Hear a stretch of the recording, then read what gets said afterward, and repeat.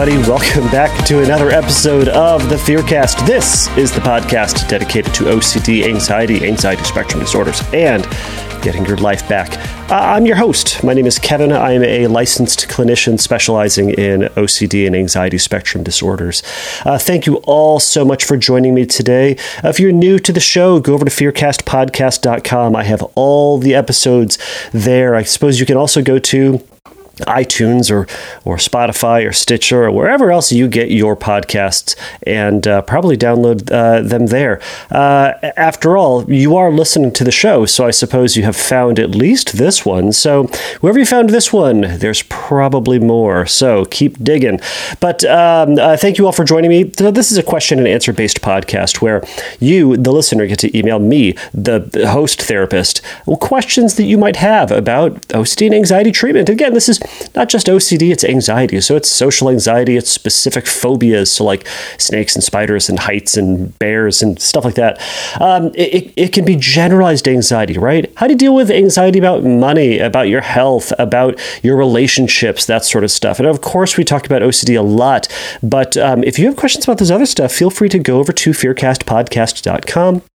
Go over to the submit a question link, and you can submit me a question, and I read all of them, and I will consider them and I will put them up, likely speaking, on a future episode where you can hear my answers to them. So thank you all for trusting me with your questions. By the way, I know that it takes a lot to email some random person on the internet these questions, but again, I do appreciate that you've entrusted me with this very vulnerable information, this vulnerable care. So I do appreciate that. So everybody, this episode is coming out a little late. I've gotten into a bad habit of this. I do apologize. Now, my excuse for this one is because, well, the entire family got COVID. So we were spending the entire week at home. I could not get to my office, I did not go to my office to get my podcasting equipment because, well, there were people there. Now, I will say this. So my wife, my daughter, and my son, my son is 6 months, my daughter is 3 years, and my wife is more than that. But they all tested, well, I guess my son didn't, but my wife and daughter, they both tested positive for COVID. I did not. So we were all in the same house. I was not wearing a mask. The theory was, well, I've been with these weirdos for a week anyways. If they have it, I probably have it, so we all have it. I was feeling a little snorky anyways, which is my word of saying sinus congestion. It just sounds like snorky, doesn't it? Anyways, so I was feeling a little snorky, so I just assumed I got it, and it was a light case because, after all, I got vaccinated. And in case anyone's wondering, vaccinations work. Now, I know some of you out there might be saying, but Kevin, your wife got COVID. Yeah, she did. And she had a vaccine. And you know what? It was a very mild case. It was very mild. So it could have been so much worse had she not gotten that vaccination. So I will say, thank God, thank science for vaccinations. So if you are a doctor, if you are a nurse, if you are someone who is doing those or giving those to folks, thank you for your work. Go get yours. If you have not gotten one, go get it. This is a PSA that I'm all of a sudden throwing into this. This was not the plan. My entire plan of bringing this up was to apologize for having a late episode. It got off the rails. Anyways, so I could not record. I did not record. So here we are, a week late, so I do apologize, but I'm working on other episodes. And today, everybody's going to be one of those lovely question and answer based episodes. But you know what? This one's going to be a little bit different as per usual, because I like to mix things up. This episode is going to be focusing just on one person's questions. So Lynn has emailed me a question or two, and they also reached out to me via Instagram. And by the way, I'm over at the Instagrams. I am Fearcast Podcast over there. I post funny memes. Well, I think they're funny memes. I don't know if you people think they're funny, but I think they're funny. So you can check me out there. But some people will send me questions over there, and that is fine, provided I get some consent for posting them here. Obviously, for education purposes, I'm not this person's therapist. I'm not any of y'all's therapist. I'm just a therapist who is answering some questions. So these questions are coming from Lynn. She has indeed indeed given me permission to answer these questions. So I'm going to go over several of her questions. And you know what? One of the reasons that I'm answering her questions above other ones that have sent me, because you know what she did? She sent me an audio. So if you guys want to cut the line and get to the top of the list, send me audio of your question. Send me your voice of your question. So you can record it. Obviously, you can record it via the Instagram app. You just send me a message and you press the little record button there, and it will send me a little message there. You can also record a message through things like Zoom or through Skype. If you just record that audio and email me that audio you can send it to kevin@calocd.com. I think I have questions at fearcastpodcast.com, but it might be questions or it might be question. I don't know. So just send it over to kevin@calocd.com. I'm so worried that, because that's my work email, that I'm going to get a bajillion emails. But if I get a bajillion emails, that means I got a bajillion emails with questions with audio in them. And that's great, because your voice is so much more interesting than my voice, that I want this to feel like it's your show, because after all, it is. So this is Lynn's attempt to get to the top of the line, and guess what? She did. So, but she also asked a number of other questions, so they might be all over the place. I'm going to try to answer them as best I can. But thank you, Lynn, for sending me those questions, and also thank you to her for spurring me on to record this week, because she reached out on Monday when I typically post the episode, and she said, "Hey, are you still doing this? Because there's no episode." And I was just like, "Yeah, I'm sorry.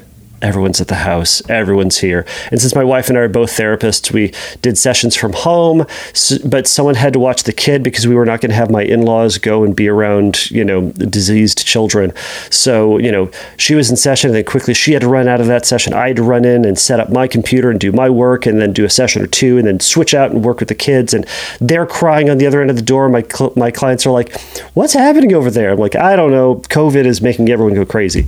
So anyways, all that being said, Lynn, thank you for spurring me on, and thank you for these questions. So without further ado, everybody, here are Lynn's questions.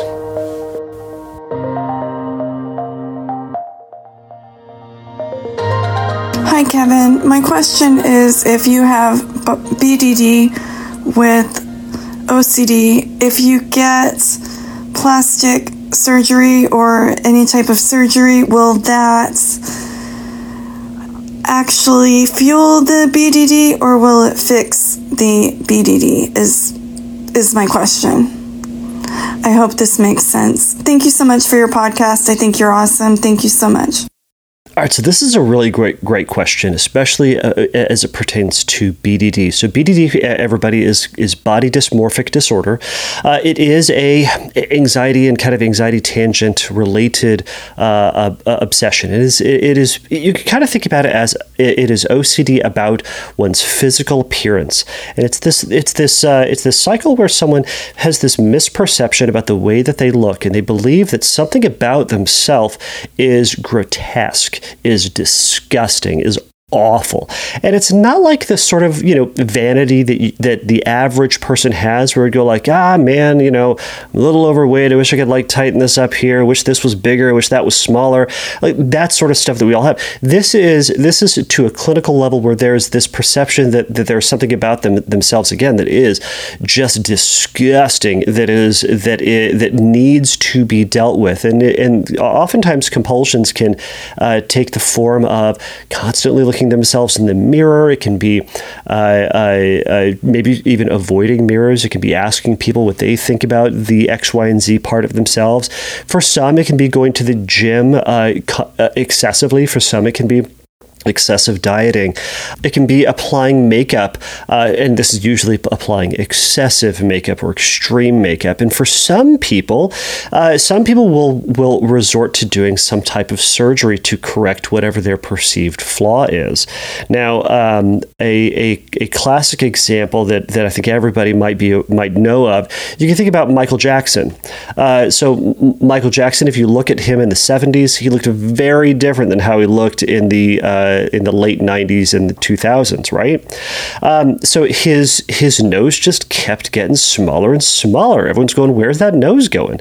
So it is very likely. I haven't heard of any specific diagnosis. So I may be wrong. So don't sue me for libel, I suppose. But he is an example of someone who most likely was very concerned about his nose and how it looked and how he thought it made him look.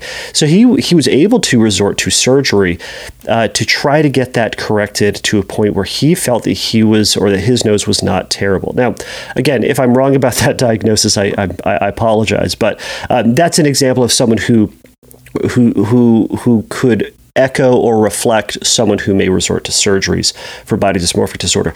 Now, if you are interested in learning more about body dysmorphic disorder, I did an episode a couple episodes back with Chris Tronsden, and he is a BDD expert, and that would be a great episode to listen to get more information about this. But Lynn, to your question, so you said kind of two things, and I might be splitting hairs here, but that's kind of what I do. So you said, will getting surgery fix the BDD? At the very core, it sounded like if you get surgery, will it fix the BDD? The short answer and the definitive answer, I will say, is no. If the surgery you are planning on doing or would like to do is explicitly to try to correct something that you have been diagnosed for BDD for it is something that you are obsessing about, something that you view as grotesque, that you are obsessing about, meaning compulsively ruminating and checking, it reflects kind of that OCD cycle. If the attempt is to get surgery to just finally get rid of or to deal with that thing, my answer is no. That surgery will not make that any better. In fact, I will bet pretty much everything I own on that surgery will likely make it worse, because it will be different. And now the only way to fix that is more and more surgery. And the more surgery you get, the more off it may appear. So, and ultimately that surgery isn't taking care of the real issue, which is needing to accept and tolerate the way that you look, or the way that this person looks, whoever, Lynn, you're referring to. Now, you said, what about getting any surgery? Well, so this is my splitting hairs. So any surgery. Well, if that surgery is something that a medical professional, a medical doctor, is advising you get for health purposes and is not cosmetic in nature or not explicitly cosmetic in nature, then I would say that would be something that's likely fine. If you're getting a surgery to help a health issue, well, sometimes we get surgeries, right? I've had a bunch of surgeries myself, and they've greatly helped, but. And this is also something to then work out with a therapist or a professional who knows something about BDD. Sometimes some people can come up with, I'll just use the word excuse, but it can also be the way that we justify compulsions. Some folks, I could imagine, would justify some type of surgery by saying, oh, it's going to be medically helpful, but gosh, you know what? It's also going to make me look better. Right? So I've certainly heard of folks who have had a nose kind of septum alignment. Now, that's something that I know people have done. I know people who have done this. And the idea is that if you have a deviated septum in your nose, and the septum is that cartilage that separates your two nostrils inside your head. So sometimes, and a lot of times, it can be crooked. It can be off to one side, so one side can get more impacted than the other. I think I've had this surgery done. I've had 2 sinus surgeries, and I don't know what happened up there. They just did stuff, but I feel better. Anyways, so the septum, getting that straightened, it's not cosmetic ultimately, because you're not going to see it. It's all fully up in your snout. But some people will argue that correcting it will be of benefit to them, which it might. But you know what? They'll also say, gosh, while you're there, why don't you just make this bridge part a little slimmer? Or why don't you add a little bit here, while you're there, right? So that might be one way somebody may argue that doing this is going to be a benefit. And, I can imagine there can be other surgeries that people might come up with, doing Botox, working on somebody's eyes, working on someone's, ears, if you want detached or attached lobes, right?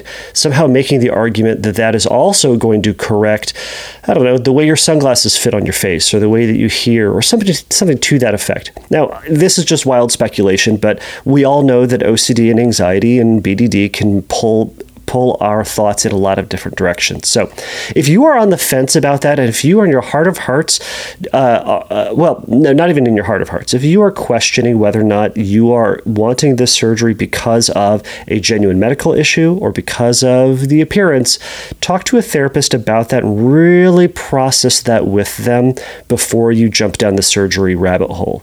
So long story short, no, surgery will not fix BDD. I don't care what anybody tells you. I don't care what anybody on the internet tells you. It will not. But process these further with a therapist for these other caveats. So, Lynn, thank you so much. And let's get on to your next questions.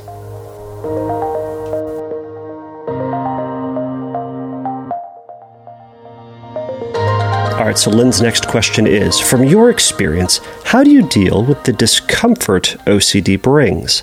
I get that ache in the pit of my stomach like a sinking feeling, and it causes a lot of emotions like grief, guilt, and shame, especially surrounding my main obsession related to real event. It seems like the feeling is constant and unrelenting. And I hear this from a lot of OCD sufferers. And non-OCD sufferers say, because you didn't let it go, and that's not helpful either. If I could have, I would have. OCD seems to ruin the good things in life. So, Lynn, you tapped on what is a giant pet peeve of mine, which is you just got to let it go. Just let it go. Right? You got all these, these issues from the past, and you've got you got these anxieties and these worries and these problems. Man, you just got to let them go. Right? So now here's the problem in the I don't know, probably two-sided nature of this job is that I'm complaining about it, and then I'm about to do something where I'm essentially going to describe letting it go. But that being said, here's the problem with when people say you just got to let it go. What does that mean? What is the mechanism of letting it go? What's the end goal of letting it go? When you let it go, what are you doing? Are you not doing something? Because it sounds like this mystical sort of thing where all of a sudden you just kind of close your eyes and you just drag the problem file into the trash folder and press clear file, and then that problem is gone. Or you take the problem and you go to the side of the road somewhere in the mountains, or maybe in a tundra somewhere, and you open the car door and you say, go on. And when it stays, you get out of the car and you yell, go on, get out of here. You're not wanted here. And then it just sadly slinks off into the night. Is that what it means to let it go? Because I don't know what the hell it means then. So anyways, that in my family is what we call white fanging somebody. And I think that's what everybody calls white fanging, because if you haven't seen the movie White Fang, I pretty much just ruined it for you. So that happens at the end. Anyways, if you want to know about how Old Yeller ends as well, which is, I think, 100-year-old movie by now, I can tell you that, but it's also equally sad. So, all right, Lynn, your main question is, how do you deal with the discomfort OCD brings? So this is a great question. So my main point is essentially going to be this. If you're doing something to try to control the feeling, to eliminate or get rid of or destroy or neutralize or ignore that feeling, you're going to feel it more. You're going to feel it more. Now, there are things that we can do that are going to help redirect our attention or to help us to ultimately get bored with and get engrossed in something else and turn our attention towards something else. But if you're trying to do something to get rid of that feeling and to not feel that pit in your stomach feeling or the sinking sensations or all of that of the anxiety or related to the anxiety, then you're likely doing compulsions. I'm going to say you are doing compulsions, and those things ultimately won't be helpful, because when we try to suppress a feeling, we just feel it more, right? It's like, if you're firmly saying, I just don't want to be sad, and you do everything you can to not be sad, and you try to do happy things, and the only purpose of doing happy things is so that you don't feel sad. It's that you get mad because now you're trying to do something happy, but you're still feeling sad, and now you're feeling frustrated that the thing that you're doing isn't helping, and now you're sad. It's just turned into mad and just turns into a big cycle. To that point, there's a great video on something called the struggle switch, and it's a concept from acceptance and commitment therapy. If you Google struggle switch ACT, I don't know, something like that. Probably Russ Harris.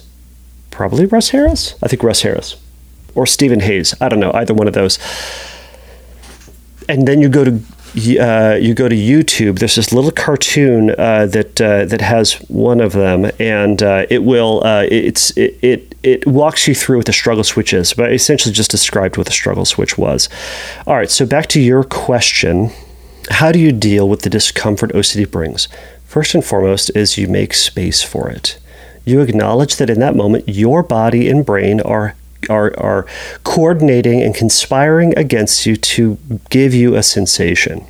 There's something that you experienced or thought that your brain all of a sudden was dangerous or scary. So it produced this fight or flight. Now, in this context, we might say it's a false fight or flight response, but it still produces the same emotional experience as fight or flight. So you felt that bad feeling.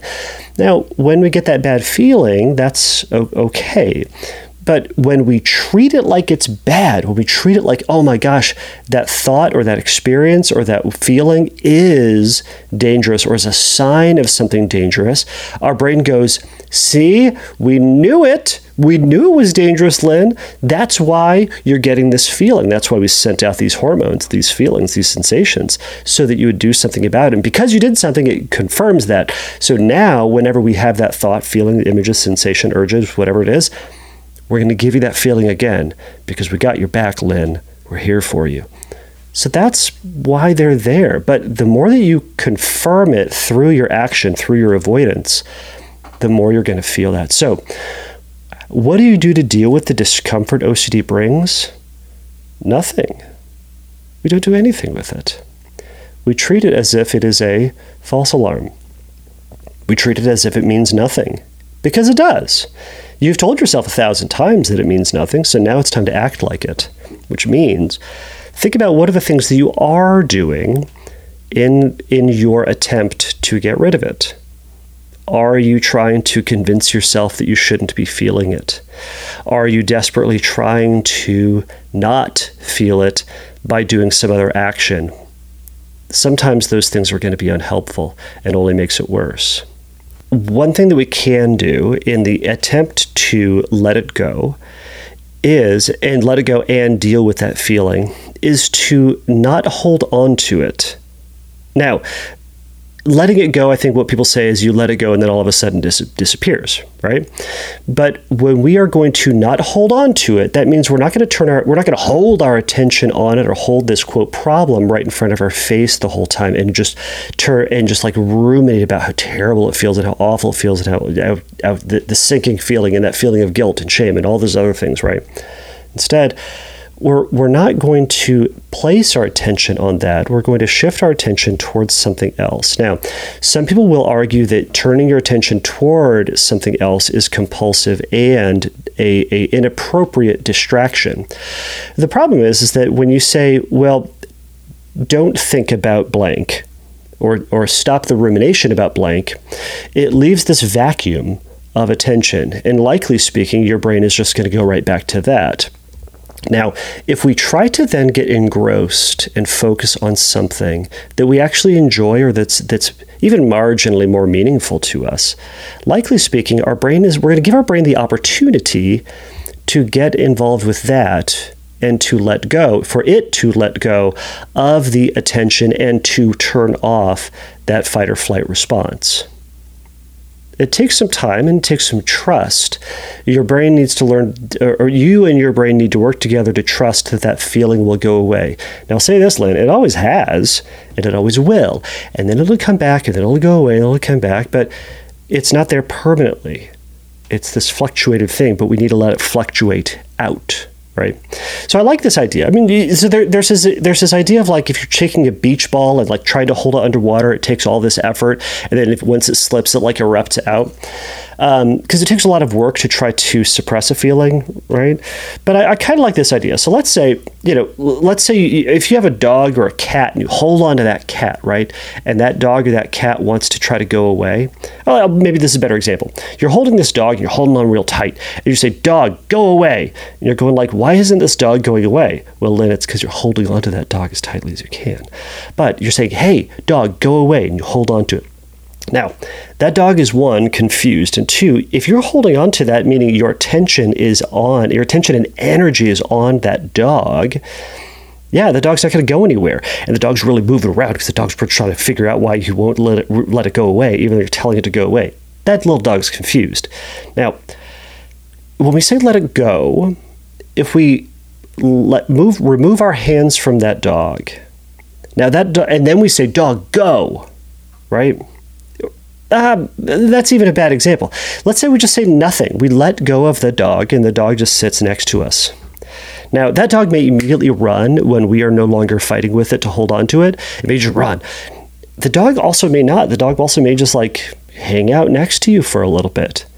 But if you know anything about dogs, that dog's going to get bored with you and that dog's going to go away all on its own accord. And that's what we want to do with these thoughts. Instead of holding on to it, we want to release our grip on it. We want to release our attention grip on it. And we create space to allow that dog, allow that feeling to be there. And my advice to you is go do something, but let that feeling come with you. It's the ampersand, it's the and between these two things. It's not an either or. You're not saying, I'm either feeling this feeling of awfulness or I'm doing fun things and watching TV and hanging out with friends. Instead, your life is now going to be about and. I'm going to take that I'm going to go hang out with my friends and have that feeling. I'm going to go watch TV and feel that pit in my stomach. The pit in your stomach, the anxiety, that sense of guilt and shame, it will never, ever stop you from doing anything. It'll be an annoyance, I'll give you that. But when we say, it's going to come with me, it can be part of my experience. It sucks, but it's not a hindrance. It won't stop you. And when we allow ourselves to go feel something else, allow ourselves the opportunity to go get involved with something else, that we show our brain this feeling isn't going to get my full attention. In fact, in this case, it's not going to get any of my attention. It's just going to be there, and that's not going to be the one that really is going to get my focus. It's these other ones that I want to put my attention on because I like those. I wanted those. So I'm going to go get those. But if this one's going to come with me for a short period of time, that's the one that's going to come with me for a short period of time, and eventually I know my brain is going to get bored with it and it's going to go away. So Lynn, I hope this helps to direct or give you some insight into what you can do with that feeling. But I will say I apologize for the normies out there who are saying just let it go. I apologize if I am one of those normies who has made it feel like you should just let it go. It's not fair. It's not fun. It's not compassionate. But sometimes we say that to people, and sometimes we all make mistakes. So, but I hope that this answer has been helpful in giving you some guidance on what you can do. So, all right, on to your next question.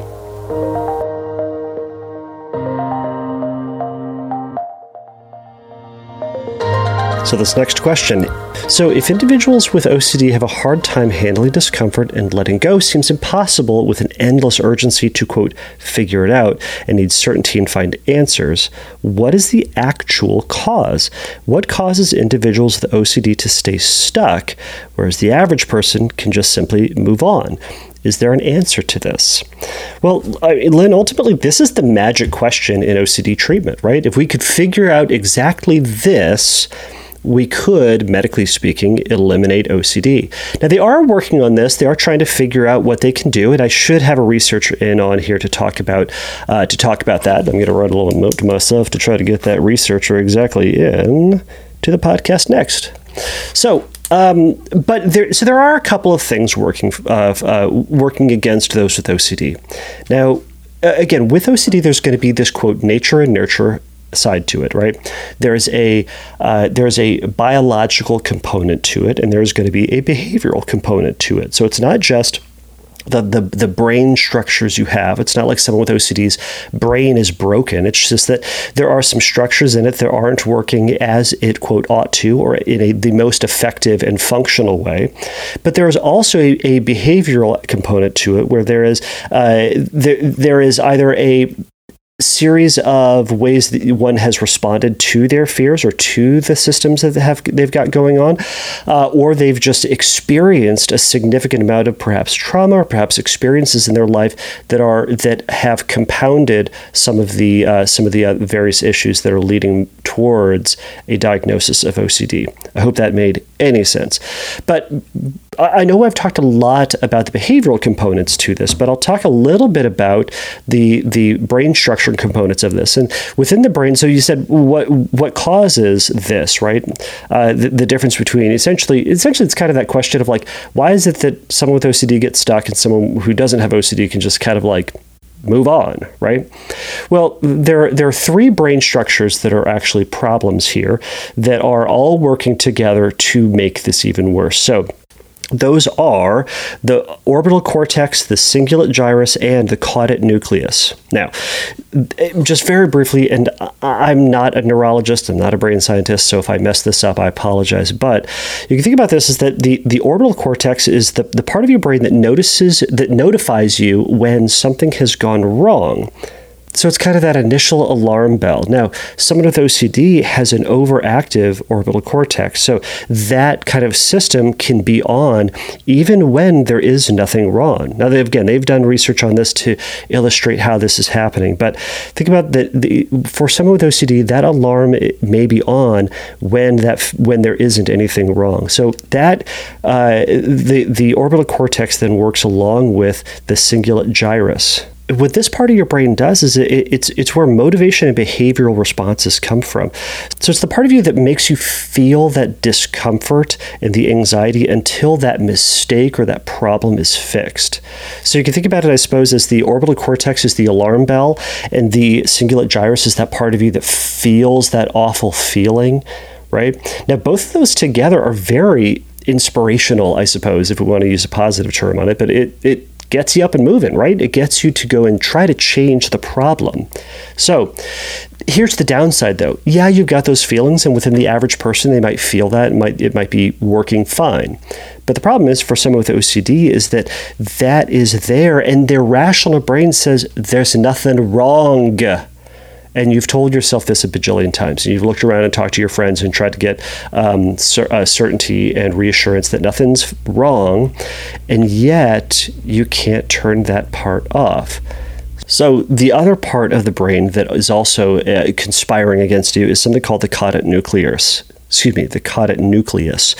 What this is doing is that this is the part of the brain that would allow somebody to shift gears when they recognize that there's nothing wrong.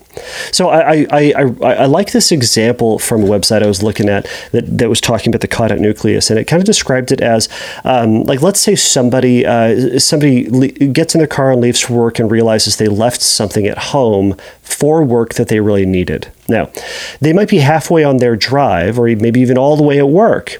Now, they realize that they need this thing, and it's going to be a problem. So perhaps their orbital cortex and cingulate gyrus are going off and saying, you messed up, something's wrong, this is not going to go well. So they might feel that anxiety, and they had that notification in their mind.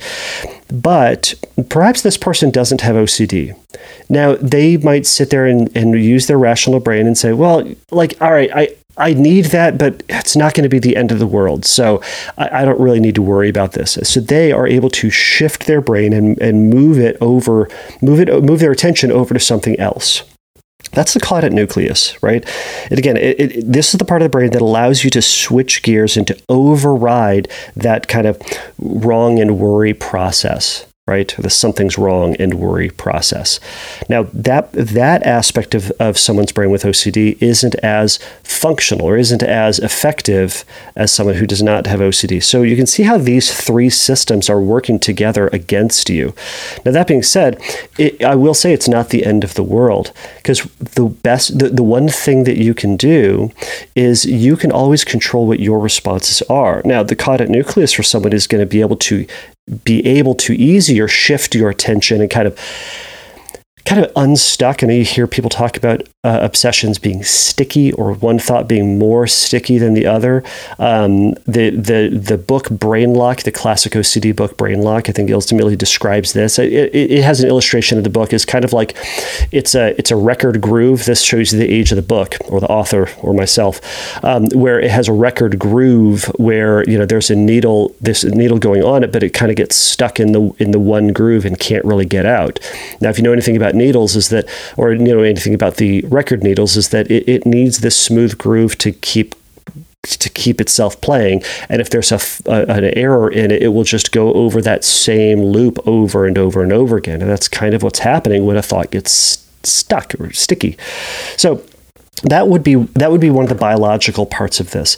Now, as I've mentioned in some of my previous answers, even today, is that one of the behavioral things is that where you are placing your attention on, where you're placing your attention, what you're placing your attention on, is going to influence what your brain also thinks is dangerous. So it's probably going to be influencing it's going to be legitimizing the orbital cortex and the cingulate gyrus part of your brain.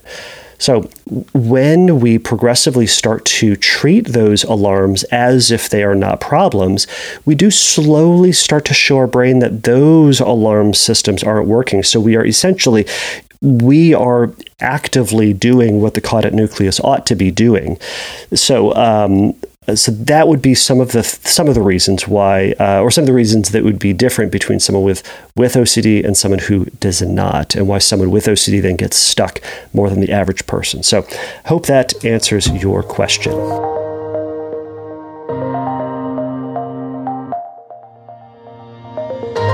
So I'll just move very quickly on to the next question. The next question is relatively short, is do you need to know what the core fears are in order to stop ruminating? Or does trying to figure out what the core fears are lead to even more rumination? So the core fear, to many people's theory about how to treat OCD, and I think this is also the more predominant way to view this, is there's an idea that there's a core fear within the constellation of someone's anxiety. So it can be the core fear that we're not going to be able to handle anxiety, or not be able to handle the stressors and struggles of a moment.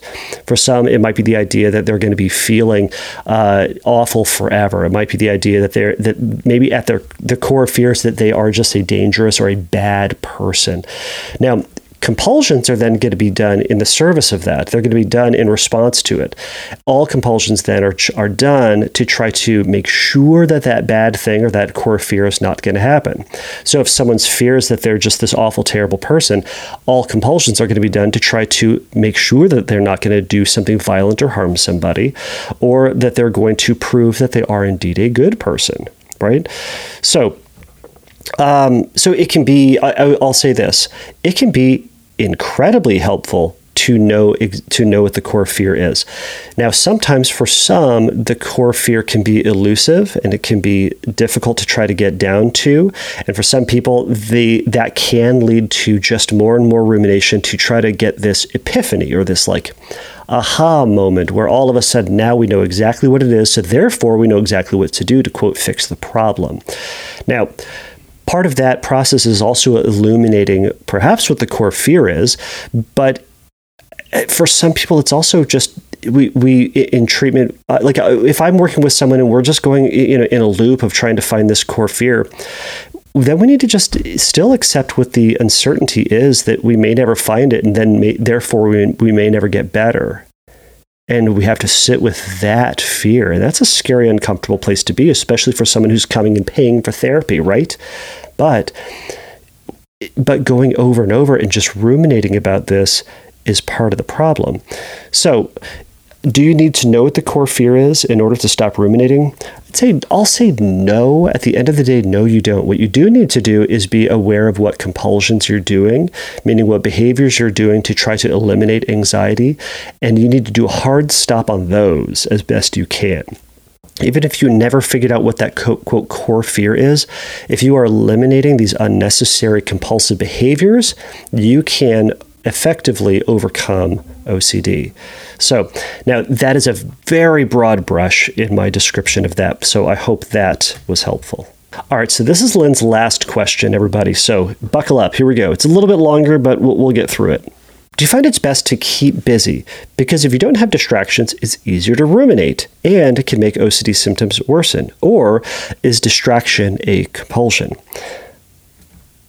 I'm finding I need a lot of distractions. Otherwise, I tend to spend more time in my head, and I can easily spend hours going over a real event, trying to figure it out, which makes me try to change the past or worry about the future and not in the moment with my fears.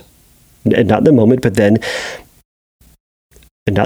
but then my fears, social anxiety, can sometimes make me not want to do certain things for fear of failure or judgment. Should I do them anyways? I know OCD and anxiety wants to keep us stuck in this loop, and then also depression can set in. It's a vicious cycle. All right, so Lynn, I know this question kind of meanders a little bit, but the first point about distractions and keeping busy. So for some, yes and no. So keeping busy for some people is going to be an incredibly helpful tool for them to prevent them from ruminating. When I often work with teachers or people who have the summers off, gosh, they hate the summer breaks. They hate winter breaks because they're not working. So therefore, it's all this time just to ruminate. So they end up just hating that time. But that being said, some people on the opposite end of the spectrum say they constantly need to be busy and they can't allow themselves to have any downtime whatsoever because, as you pointed out, you'll get stuck in these ruminative cycles.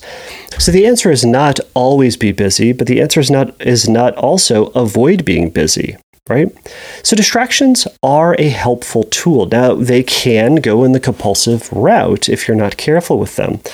But being busy can be very beneficial in terms of you getting your brain and your energies involved with things that you actually care about and want to do, like hobbies or your job or your relationships, things like that, in a more positive and kind of life-giving kind of way. If you're getting involved with those so that you don't have obsessions, that'd be distraction in an inappropriate way. But if you say, gosh, you know what, I could sit here and organize or clean or research serial killers again, or I could go out and do some yard work, or I can go call up a friend. But here's the thing. I'm going to go hang out with my friend, or I'm going to go do that yard work and maybe feel that feeling of urgency to go fix it. Or I'm going to go hang out with my friend and still worry about whether or not I'm going to eat their face, and not in that makeout kind of way, but like legitimately Hannibal Lecter style eating their face. And I want to go online and just to make sure that I'm not that, but I don't know. But being friends with this person and hanging out with them is more important to me than sitting in my room and researching the same thing for the 7 millionth time. So, a weird example, I know, but it's to say you can go do other things to let your brain get involved with that, but we're going to bring on the anxiety and let that thought hang out and kind of dwell and kind of shift in and shift out for the time that you're going and doing that meaningful thing. And eventually that thought is going to pass. But again, provided we allow that thing to pass. If we're shoving it out of our head, it's ultimately unhelpful, and that's an inappropriate distraction. So to the point about you saying that you kind of get up in your head regarding social anxiety and start thinking about the past and the future and what you did or what you may have done, and that prevents you from going and doing social things, well, go do social things. Make that an exposure. Actively go seek out that fear, right? Go be social and maybe get caught. Let yourself maybe potentially be at the risk of getting caught for all those terrible things that you may or may not have ever done, right? So is it a distraction? Yes, to go hang out with your friends is a distraction. Is it exposure? Yes. Is it helping distract you and get your mind off of that rumination? Hopefully, yes. Hopefully you are not then just spending time with friends and using that as this constant reassurance time so that, you're evaluating like, okay, that person smiled at me, so they're probably not mad at me for that thing I did 3 years ago. Okay, whew, good. So notice there that you're bringing compulsions into this relationship. So you're bringing in the thing that you ought not to be doing and the thing that's ultimately unhelpful into this relationship, because then you're not in the moment. You're comparing to 4 years ago in this fictitious moment, obviously. But it's that if that thought is there, that's fine. You're going to have all sorts of thoughts when you're hanging out with your friends. But go hang out with your friends in that moment if that's something that feels more enjoyable to you than thinking about the past for the 1,000th time. It can be difficult to give yourself that motivation to go do that hard thing, but it gets easier when you push yourself and do it over and over and over again, provided you are also then leaving the active participation with that thought to the side and saying, all right, if that thought is there, that's fine, but I'm going to go hang out with my friends. That's where I'm placing my active energy. But I'm not going to get sidetracked by this other thought, even though, gosh, it is distracting. I'm going to just notice it, that it's there, and then casually redirect my attention towards my friends, right? You can use those moments as exposures too, right? If that worry is that they're going to catch me for that thing that I did, go, yeah, man, they totally are. And they're going to defriend me right now. They're all going to get together and they're just going to get on their phones and remove me from all the social media. And they're just going to look at me square in the eyes and say, we know what you did. And that's awful. You're awful. And we don't want to be around you anymore, Lynn, ever. And you know what? No one should ever want to be around you. We hope that because of that thing that you did, you never have any friends, social interaction, success.